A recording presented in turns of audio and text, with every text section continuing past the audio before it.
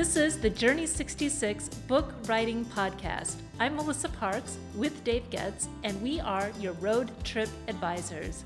You may be at mile marker 1 and just thinking about an idea for a book, or maybe you've gone off-road in your writing and you want to restart the journey.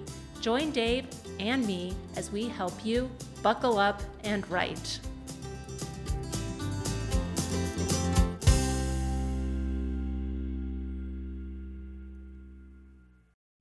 There's that wonderful day when you hold the book you've written in your hand. There it is, your book, your name. In publishing jargon, authors will often receive the first offs, the first couple books from the publisher, before it is widely distributed. It's such a great emotion. It's your blood, sweat, and tears. And let us tell you, you will likely throw a couple tantrums while you're writing your book, or dissolve into a puddle of tears at that moment when you think, this book is never going to happen. The entire process from writing to publishing challenges every ounce of your character. We are here today to provide you a roadmap so you can prepare for those challenges. Let's get really granular here today, Dave. What is the first step to creating a book? I think it starts with the passion for an idea. If there's no passion, there's no great book idea. I think every book idea has to have passion, and passion takes different forms. It's not all emotional, but I do think the book publishing journey starts with a passion for an idea. I don't remember the exact moment when the idea for Death by Suburb actually hit me, but I remember watching these tiny size 2 women peer over the steering wheel of these huge SUVs. I think it was the Chevy Suburbans. And I wondered, why? They're in the middle of the suburbs. There's never more than an inch or two of snow. Why are they driving these huge machines? I grew up, and why I observed it is I grew up in rural parts of North and South Dakota with usually about 100 inches of snow is a lot of snow. My grandfather only had a pickup truck. It was a 2-wheel drive. Of course, he had the tractor in case things got really bad. But now, of course, it's different. Farmers, everybody has a big 4-wheel drive truck. But when I grew up, your vehicle wasn't something it just had a different function. So I realized when I started to observe these women that there was something else going on other than the need for a big SUV, the external need to basically help them through the mud and the snow. And tell us what that was that they needed. You read my book, Death by Suburb, and you can find out. Actually, hey, come on, we're not promoting your book here. No, we're not. Not at all.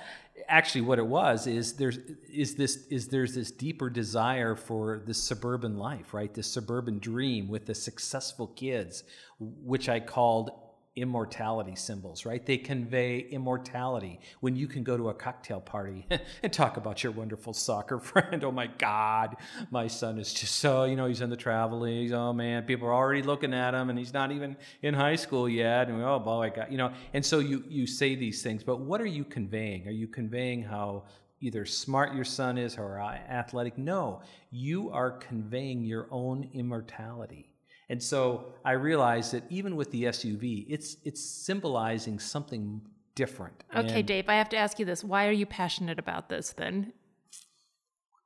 I don't even know. I think I observed it, and it was strange to me. So in a sense, you could argue I came from a different culture, from North and South Dakota to the Chicagoland suburbs. But then I wanted it. And I think that was the transformation. I realized I was criticizing them, but that's exactly what I wanted. And so thus began the journey. It was kind of a personal journey to write the book. And so you started to observe all these strange suburban rituals and behaviors. What came after identifying the passion? Actually, I started writing down ideas, and I just started throwing ideas down in Word files and in either that or scraps of paper. And so every time I would observe something, I would write it down. But then I had this idea for a book, and I struggled for a while. I think I say it took me 7 years to write Death by Suburb. First couple of years, I was a little bit fuzzy on what the idea was. But yes, it was starting to write. I mean, starting to write a paragraph on it. And sometimes that's all you have. That's all you can do, but you start to write. And this is the longest leg of the journey, the writing? Or how long did it take you, for instance, to write that book? Man, from the time I started actually writing to my third or fourth revision of the entire manuscript, the publisher actually asked me to rewrite the book twice. Now, not a complete rewrite, but there was some significant rewriting that they asked me to do. Some publishers won't actually ask you to do that. In fact, many publishers are just acquisition editors. They acquire it and then they proof it, and that's pretty much it. But this, fortunately, because it made the book a lot better, I was very, very grateful for the request. But I would say, I think it was close to 7 years from the time I started writing to probably the time I stitched in that last story that the publisher asked me to stitch in before it actually went to the publishing process. When do you start to engage a publisher? Say you want to go with a traditional publisher and you think you might have a chance at a traditional publisher biting on your idea. When do you start this part of the journey? It's really important to note to everybody who is on this journey that the book publishing process is not sequential. And we have to talk about it sequentially because we're trying to create this roadmap, but some of these things need to happen at the same time. So it's not just first you do this and then you do this, then you do that, and then then you find an agent. So, and that's especially true for new writers. So we always say that as you are writing your book, you need to start publishing your ideas regularly on a blog or create a podcast, some way to build your email list. This is a concurrent step with writing your book. So what are the steps?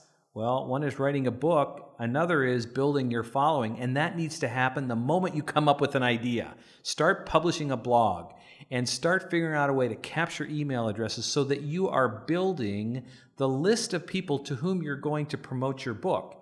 So that's really, really important. And so if you say, oh, my book is done, now who am I going to sell this book to? Especially if you self-published, that's pretty much only your Christmas list if that's all you have. So the first thing is getting the idea, but as soon as you start writing it, start to publish regular, whether on a blog or maybe through a podcast. Figure out a way to capture email addresses, and we'll talk about this at some other podcasts. But start to collect email addresses and start to build your following while you're also writing your book.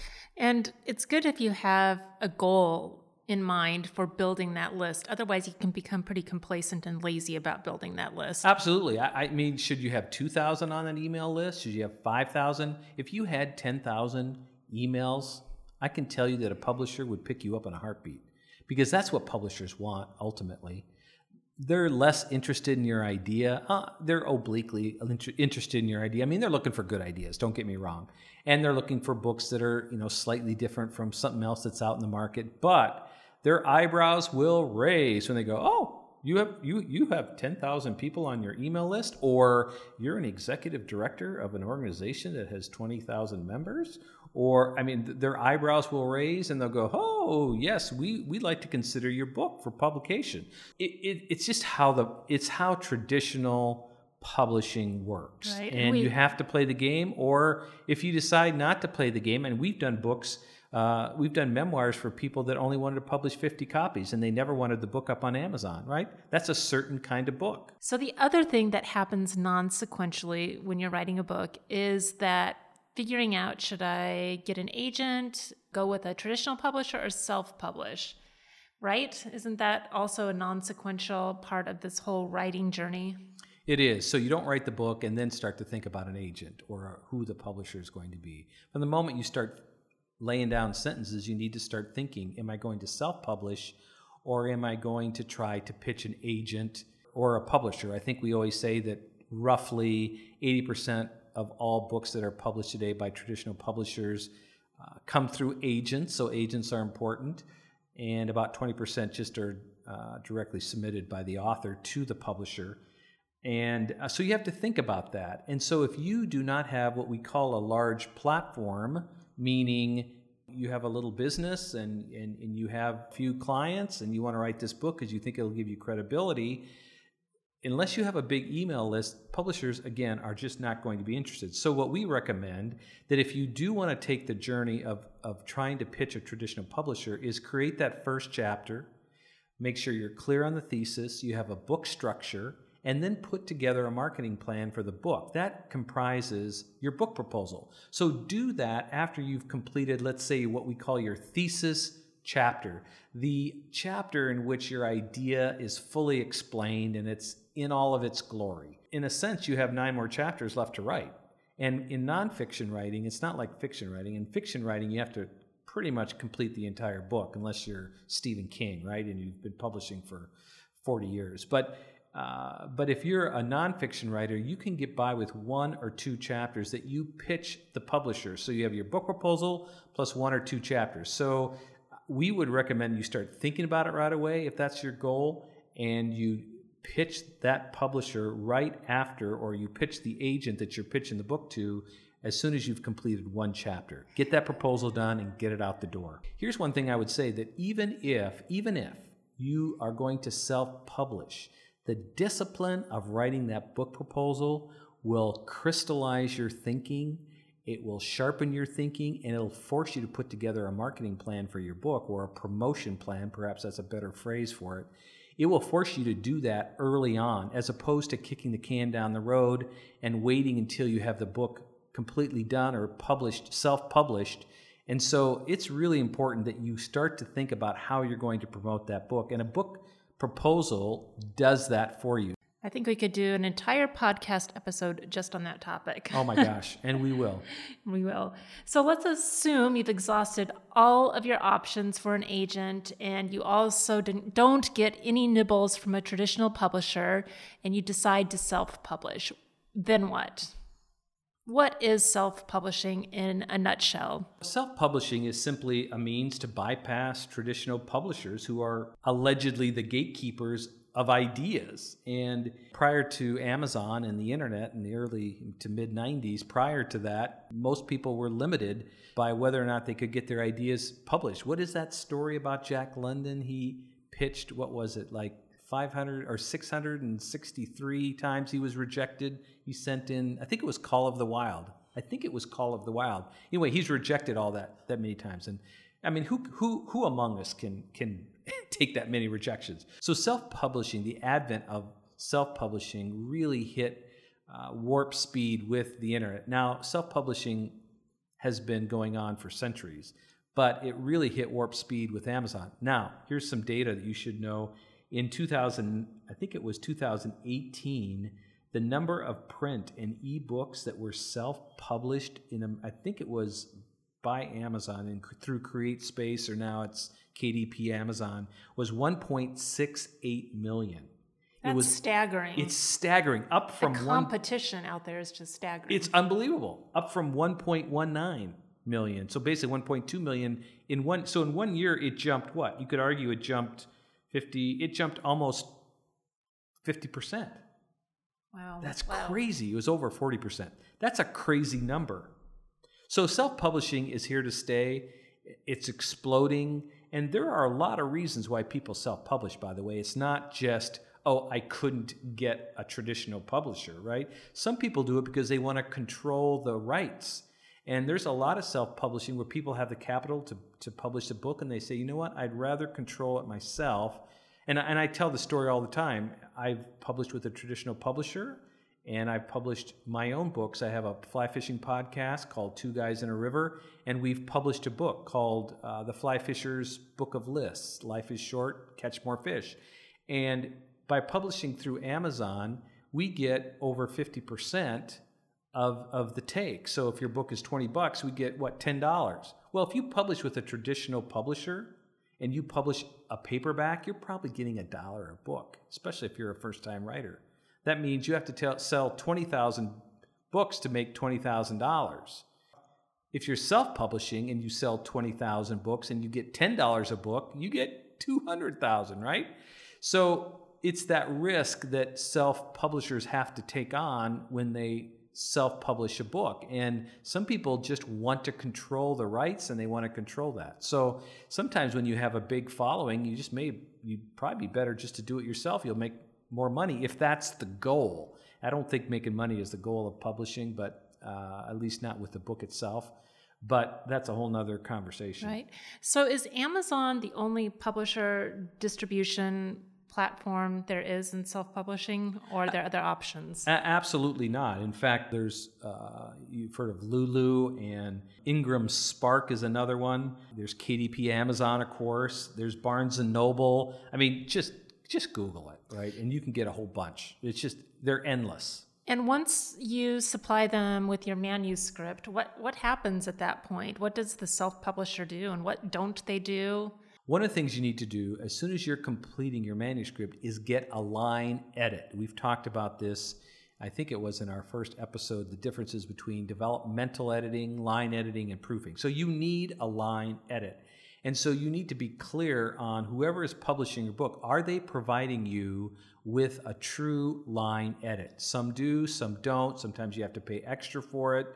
And so that you need to get really clear on that. Is, will this publisher give me a line edit? Because you want that. That's not proofing.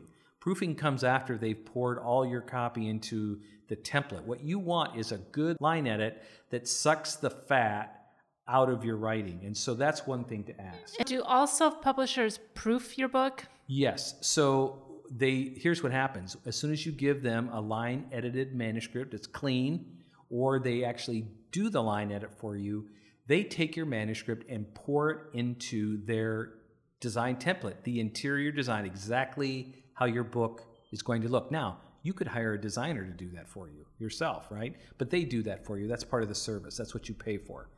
They also will come up with a concept for your book cover, for your book cover.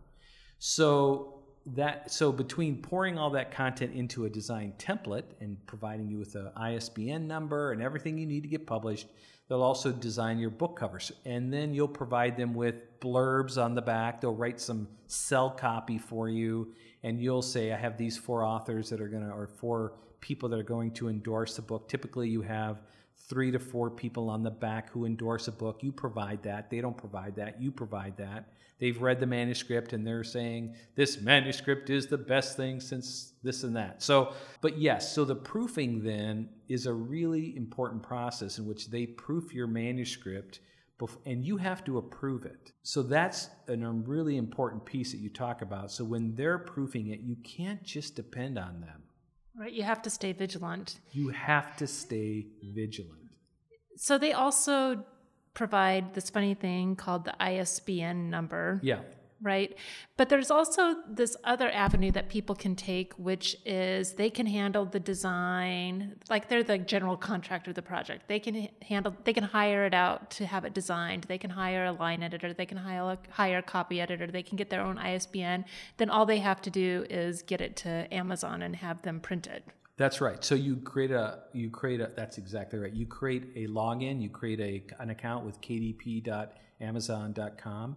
And it's so simple to do, but in a sense, you're right. You're the general contractor. Instead of depending on a quote unquote self-publisher to do the book design, you have somebody doing the book design, both the cover, and then you're running all the proofing. It's all on you. That's exactly right. And you can do that. And then you just provide that manuscript to KDP. They have an interface that is very simple to use. And you can also have your designer convert the book into an ebook format. In fact, you'll have to probably outsource that to someone who specializes that. So once the book is fully designed, fully proofed, you'll send it to, there's organizations like bookbaby.com. You can just Google, and so there's generally two different ebook formats. And so you'll get those and they'll create those for you and you upload that to Amazon. You upload the Amazon one for Kindle. And you're off and running. So what happens when an author becomes passive at this publishing phase? A book is created that you're embarrassed to hand to your friends. Because what's embarrassing about it? Sometimes you don't know that you have to pay attention to what's the paper going to look like. Is it just a bright white paper? Is it a off-white? Is it an off-white color? So paying attention to paper, paying attention to the font size. Does it look horsey? Is it large and horsey? And what are the margins like? You create a book and it looks like your junior in high school could have published the book. Right. And we always say if it smells and looks like a self-published book, then it is a self-published book. That's exactly right. And so what you don't want, if you're a professional and you're very professional in your presentations and in your external world, everything is polished and buttoned down, and then you have this book that looks like my 12-year-old Jalen could have published. And actually, she does some really good work. The technology is so great now. So you have to maintain vigilance. I like the word that you use. That's a great word. Vigilant throughout, and you need to trust your gut when something doesn't look right, smell right, taste right. I think it would also be beneficial once you get the galleys from the publisher to approve, to send it to somebody who has not yet read the book, because they may even catch something that the self-publisher's proofer didn't catch. Oh, that's a great insight. Always, that is one of the last things to do. And when you do that, they'll catch things that you're like, oh my gosh, I'm so glad I had somebody read it. Don't have your mom do it. Don't have a friend who's already read parts of the book. And don't be embarrassed to have people read it. I know that I had a friend who self-published a book, and they didn't have many reviewers review it, even after it was proofed by the self-publisher. And it went out to family members and friends and people in their community, and it had a lot of errors in it, and it was pretty embarrassing. You pay all this money for a self-publisher, and yet to have that many errors really kind of dings your credibility. It does. And just because you pay a self-publishing firm like Lulu or KDP, Amazon, at the end of the day, it's your book. It's not their book. And so they take no blame.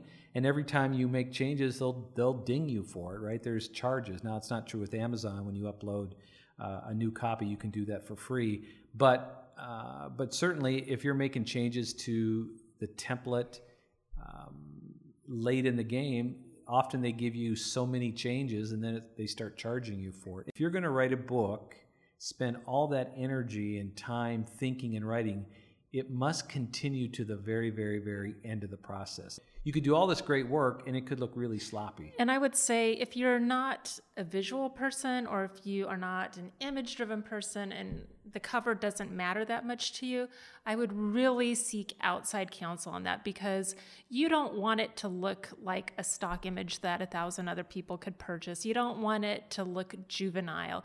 You want to get an image that really connects with the emotion of the book. You want an image that doesn't look like it was purchased from a stock image resource. So just have somebody give you peer evaluation on your artwork as well. Absolutely. In fact, you and I just came from a meeting a few minutes before we did this podcast. We have another business that Melissa and I, it's an agency, it's a marketing agency business. We were working with a financial services firm, and they wanted to use a cliche, which is a picture of a tree with somebody holding, what was the cliche? What was the image? Oh, it was a bridge. Oh yeah, it was a bridge. Well, the tree is also a cliche in financial services, right? And so there was this other image as an option that was really powerful. It was a picture of a polar bear and an iceberg, because the concept had to do with responsible investing. And it was so powerful, and yet they resisted that. And I'm like, and Melissa and I really pushed hard. We said, you could go with the cliche, which is the bridge, but that's a cliche. What would you think about this other image? It's so emotionally evocative. So you're right. If you are not someone who can make good judgments on art, and some of us can't do it as well, get some opinions. Right. This is the time to shop the book to people and to get it right before you push accept, and it's out the door. Right. And here's one caveat. Never use a picture of a woman or a man on top of a mountain with arms outstretched for your inspirational book. Oh my gosh. Oh, we published one like that several years back, and no matter what we said, the arms outstretched on a beach, right? It's like, it's the most cliche photo you could ever use for a book. It screams, this is self-published. Absolutely. Stay away from those that scream self-published. In fact, what I would recommend is to find artwork. If you're using a photograph, find individual photographers that will sell you their imagery. And we do that often with, especially I do it with outdoor imagery for my Two Guys in a River website. So if I'm looking for something more expensive, something that I really need to be something that's not a cliche, I try to search out other fly fishing people who have great photography and then purchase it directly from them as opposed to buying something off a stock site. Now, there are some stock image sites where you can actually get some really good photos, but you have to be really careful when you get to the artwork phase. My final question is on a topic that we could spend at least 2 or 3 more episodes on, but let's just briefly talk about distribution. Once the book is published, you push accept and it goes to the printer and is ready to be distributed. How do you actually get people to buy it? So there's 2 words here. One is distribution and the other is promotion. Amazon will distribute your book. You check off some boxes, Japan, different countries. They have all these different things. So you do that, and that makes your book available to purchase off of online sites in those countries. But that doesn't get people to buy your book. There's no, quote, promotion that happens that drives people and drives demand for your book. So that's why we say from the moment you start writing down some of those early sentences, you need to think about promotion. And we are going to do an episode on what do you do on day one when you've published the book and you have those copies in your hands. What do you do next? And we'll talk about, often there's what's called a 6 to 12 week window after you publish a book where you can promote it as new. Once you hit 3 months, 4 months, all of a sudden that book's not new and you need a different kind of approach to promoting the book. And so that's true whether you self-publish or whether you publish with a traditional publisher. In fact, it's worse with a traditional publisher because they see their cycle in terms of quarters. So they have a list of books that they publish, let's say, in the summer quarter, in the summertime. And so once fall hits, they've got a whole new lineup, and they kind of forget about you. You're ancient history. You are ancient history. So you need to think about promoting your book over a period of, from the time that book is started, and you can start before that. There's all these different ideas to pre-sell the book. Don't give them all away yet, Dave. I won't. But that's why you need a marketing plan that's part of your book proposal that you've started way back when you completed that first chapter, because you'll revise it, you'll add things to it. The last thing you want to do is start thinking about promotion the moment you get those first offs, those first books that you've ordered from Amazon. That is the wrong time to start thinking about that is not promotion. A strategy. That is not a strategy. Well, that wraps up another episode of this podcast. Thanks so much for listening today. I'm Melissa Parks. And I'm Dave Getz. Now buckle up and write.